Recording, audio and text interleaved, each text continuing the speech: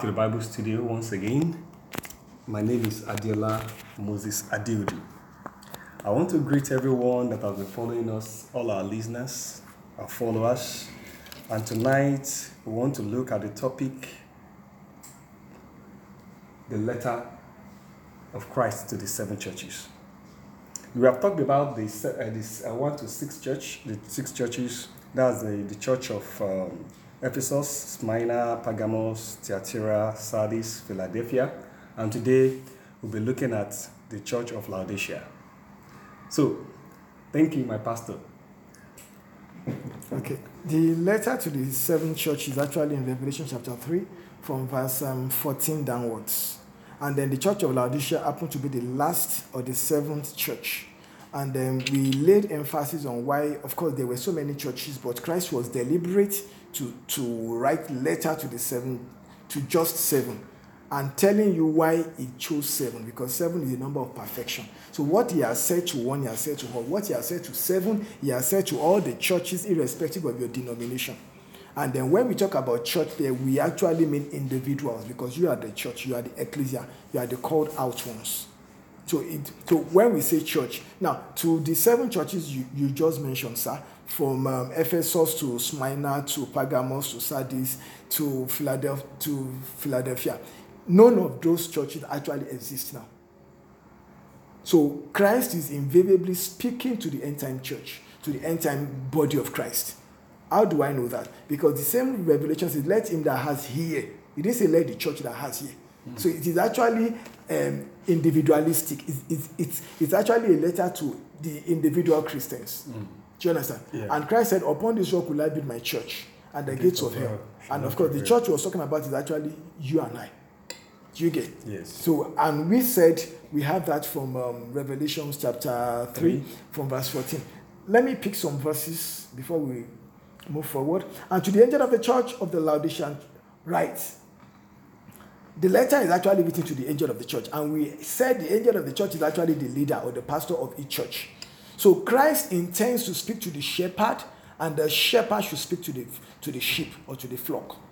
This thing says the Amen, the faithful and the true. Why is Christ calling himself the Amen? What does Amen mean? Amen means so it is. Answer. So whatever is in the book of Revelation, so it is. It's not debatable. It's not negotiable. You cannot, whether you're comfortable or not, this is what it is. Do you understand? Yeah. The apologetics of the scriptures. It says the faithful and the true. So Christ affirms his faithfulness. That even though this church may not be faithful, I remain faithful. Even though you are not through, I remain through. Witness, the faithful true witness. The beginning of the creation of God. I know thy works, that you are neither cold nor hot. I could wish you were cold or hot. So then, because you are lukewarm, and neither cold nor hot, I will vomit you out of my mouth. Because you say, I am rich, I've become wealthy, and have need of nothing, and do not know what you are, that you are wretched, miserable, poor, blind, and naked. I counsel you to buy from me gold refined in the fire, that you may be rich, and white garments, that you may be clothed, that the shame of your nakedness may not be revealed, and anoint your eyes with eye salve, that you may see. As many as I have, I love, I rebuke and chasten. Therefore be zealous and repent. Can you link something there? So a lukewarm church is a church that has people who are not zealous and people who have not repented. Verse 20 says, behold, I stand at the door and knock. If any hears my voice and opens the door, I will come in to him and dine with him, and he with me.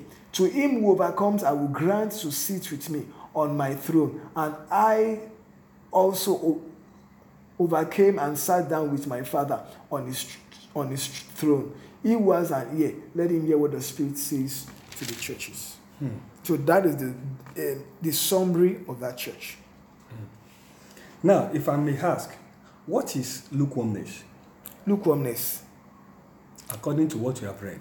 Okay. It says you are neither cold nor hot. Yes. So lukewarmness is the major characteristic of that church. If you look at the church of Laodicea, to characterize them, just say the lukewarm church. Now, what does lukewarmness mean? It means a lot of things.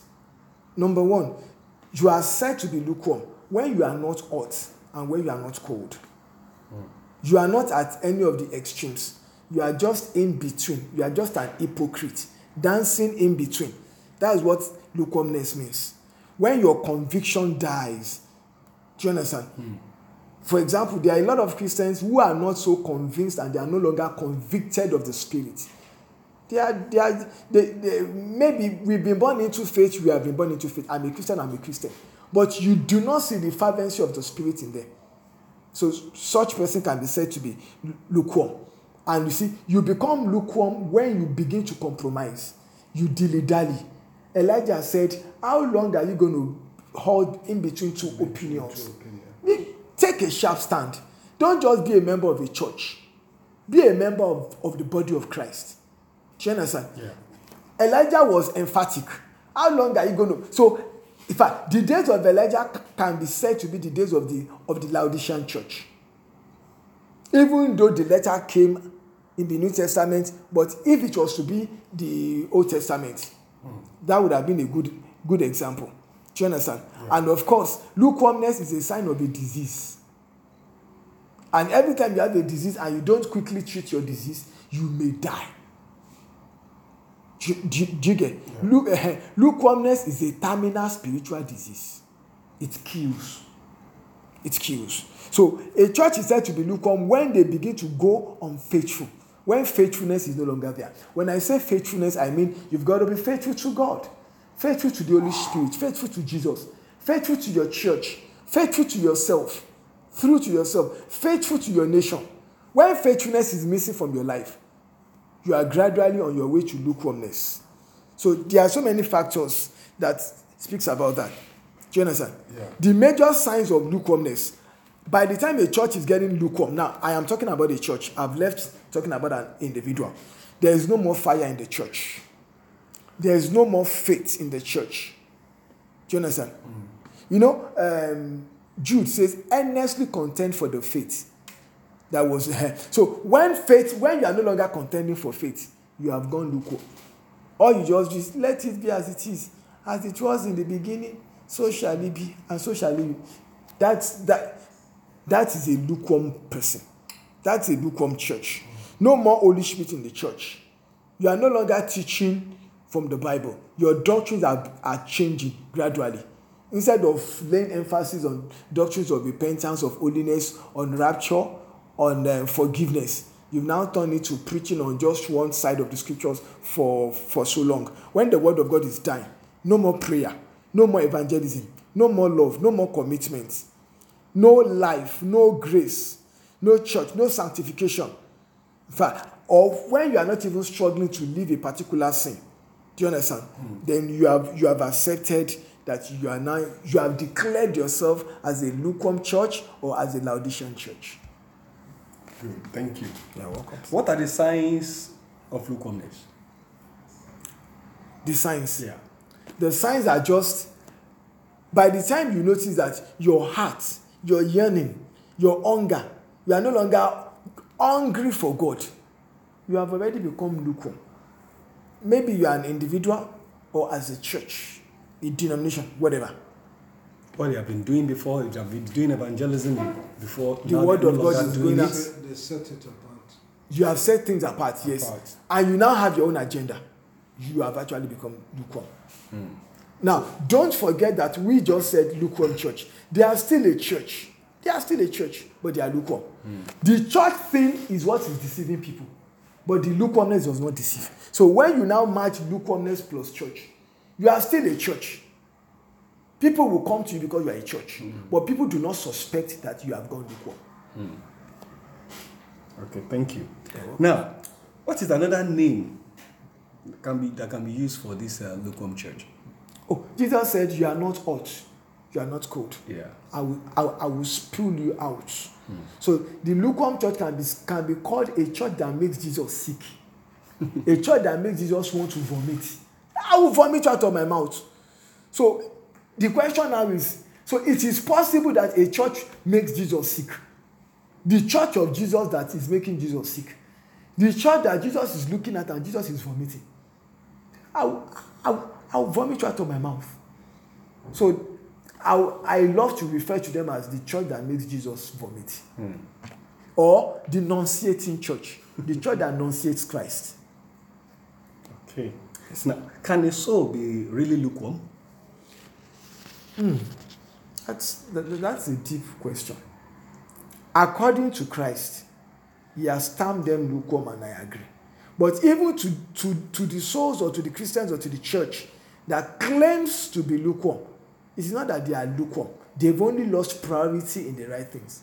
Even the people that are lukewarm, they are vibrant in the wrong things. Do you understand me? Yeah. They may be lukewarm in what Christ wants them to do. But in other things that Christ does not require them to do, they are extremely zealous. They are vibrant. They are anointed for the wrong things. Anointed for the wrong things. Yes, sir. That's a big word. Okay, above that, why is being spiritually cold better than being lukewarm? At least those who are spiritually cold cannot pretend that they are all right. Their spiritual needs are obvious. But those who are lukewarm may have just enough pretense of religion to cause them to think that they are okay. Do you get me, sir? Mm-hmm. God's desire is to be wholehearted, to have sincere response. Anything less suggests that other things have a higher priority than a relationship with Christ. It's better to define yourself either as hot or cold. If you claim to be cold and you are giving us the impression that you are hot, do you understand? You are not helping yourself before God.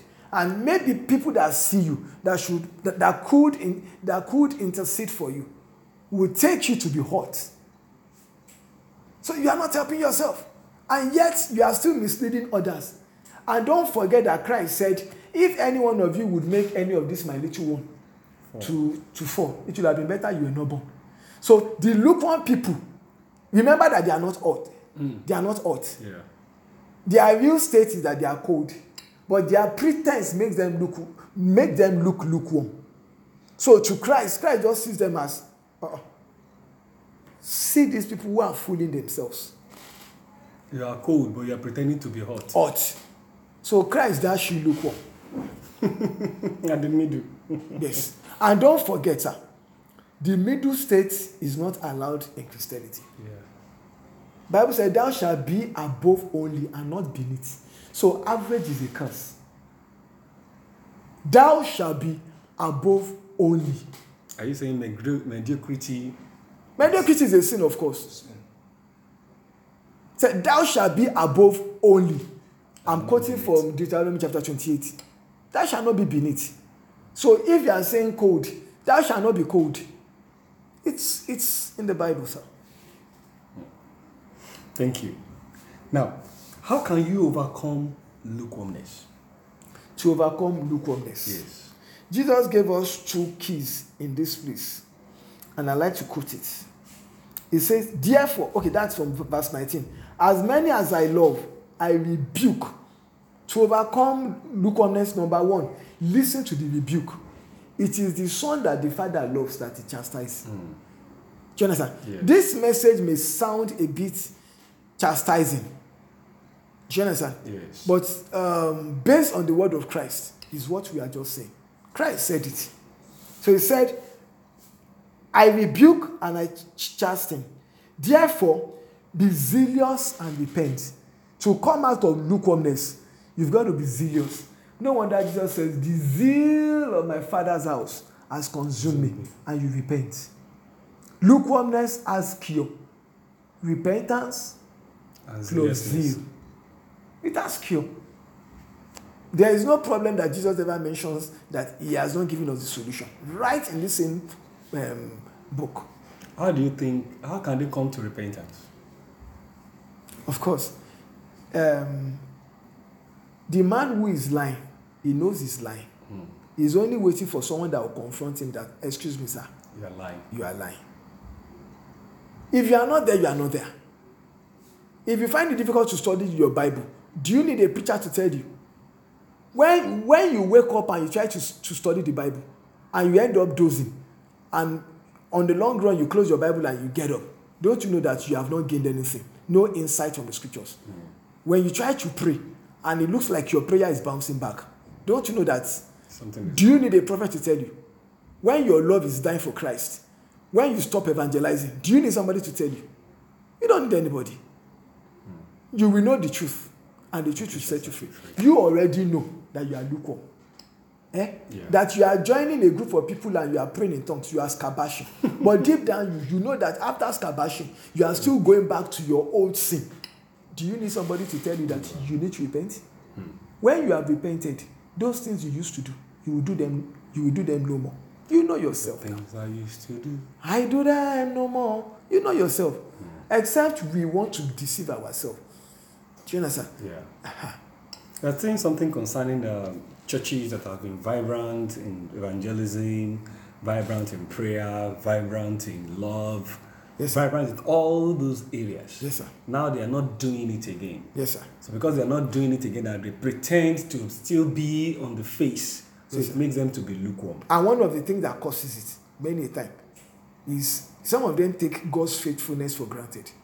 When they were small, they prayed, they fasted. But when God gives them explosion, we are satisfied, we have arrived mindset. They stop evangelism. They feel that they have enough. Don't deceive yourself. People. When you notice that you are not growing in leaps and bounds as you used to, when you notice that you are no longer getting the kind of Holy Ghost testimonies, you know there are testimonies and there are testimonies. Yes. When you are no longer getting those kind of testimonies, you know there's a problem. Do you understand? Yes. There is something in economics. When you reach a particular point, you climax. Diminishing return sets in. You know. Yeah. When you are working with God, you know. When you think you have arrived, do you understand? Yes. You also know. When you start backsliding in your heart, that, our hands have achieved this, you will soon start going lukewarm. It's a clarion call. In fact, this goes more for those who used to be hot. If you were never hot, you may not understand what the lukewarm church looks like. Yes. Because you were never there. But for somebody whose spiritual temperature used to be higher, they will understand what we are talking about. Exactly. When you sin and you go before the Lord and you are weeping and you are crying, you know. But except you have reached a point where, God has buttered your bread. So you have now become a big boy in the hands of God. Big boy. Yes. In the hands of God. When you consider yourself the assistant of God. Assistant of God. It's a title. I've heard somebody saying that he is the assistant of God. I laughed. It was a terrible thing. In fact, the lukewarm church should be quite careful of titles and ecclesiastical orders. Do you understand? Yes. If they start to dash you post, and they over promote you, even when heaven has not promoted you, you may be deceived by your spiritual portfolio and not by the testimony of heaven over your life. Well, at this point, I want you to summarize what you just told us and give us a word. Okay. Jesus said something, and I love it. He said, you are not hot, you are not cold. I will spit you out. You are not hot, you are not cold. It's clear it doesn't want you to be cold. It wants you to be hot. So go and get hot. If you used to be hot, go and get hotter. If you are cold, it does not want you to stay at the cold region. If you are hot, get hotter. That is the word. Yeah. And this concerns individual, it concerns nation, it concerns churches. In fact, I was in a particular nation, and everything they were doing was just I thank God for the kind of Christianity practiced in Nigeria. We bless God. But when I got to that part of the world, I appreciated Nigeria more. That is not to say that you people are not trying, but you can do more. No matter the height that you have reached, you can do more for Christ. Please. This is the heart, This is the heartbeat of Christ. This is what is paining him. This is the lamentation of Christ over his church. And I don't think it would be good for the owner of the church to be tragic, to lament over his own church. Let's make him glad. Let's go back to the communion of the Spirit. Let's get back on fire. Let's love him more than we used to love him. Let your love not grow cold. God bless us. Thank you. Fire, fire, fire. Fire fall on me. Fire, fire, fire. Fire Fall on me. Like the day of Pentecost. Fire fall on me. Like the day of Pentecost. Fire fall on me. We would like to speak to every of our listeners anywhere you are in the world. Please, Christ needs you. You can make a difference in where you are. If you decide to get on fire, if you decide to know God and you get serious and get on fire, you can affect your community, affect your society, affect your church. Family. Perhaps you are not born again and something tells you, or perhaps you are born again but you know that you have lost that touch. Something tells you that this is the best opportunity for you to get reconnected. Just say this after us. Father, we thank you for tonight. I thank you for the grace to have listened to your word. I'm not listening to this by chance, but you have predestined it. You have orchestrated this. Lord, send your spirit into me. Forgive me of my sins. Cleanse me of every iniquity. And set me on fire once more. Thank you, blessed Father. In Jesus' mighty name we have prayed. Amen. God bless every of our listeners from everywhere in the world. May you be blessed in Jesus' name. Amen.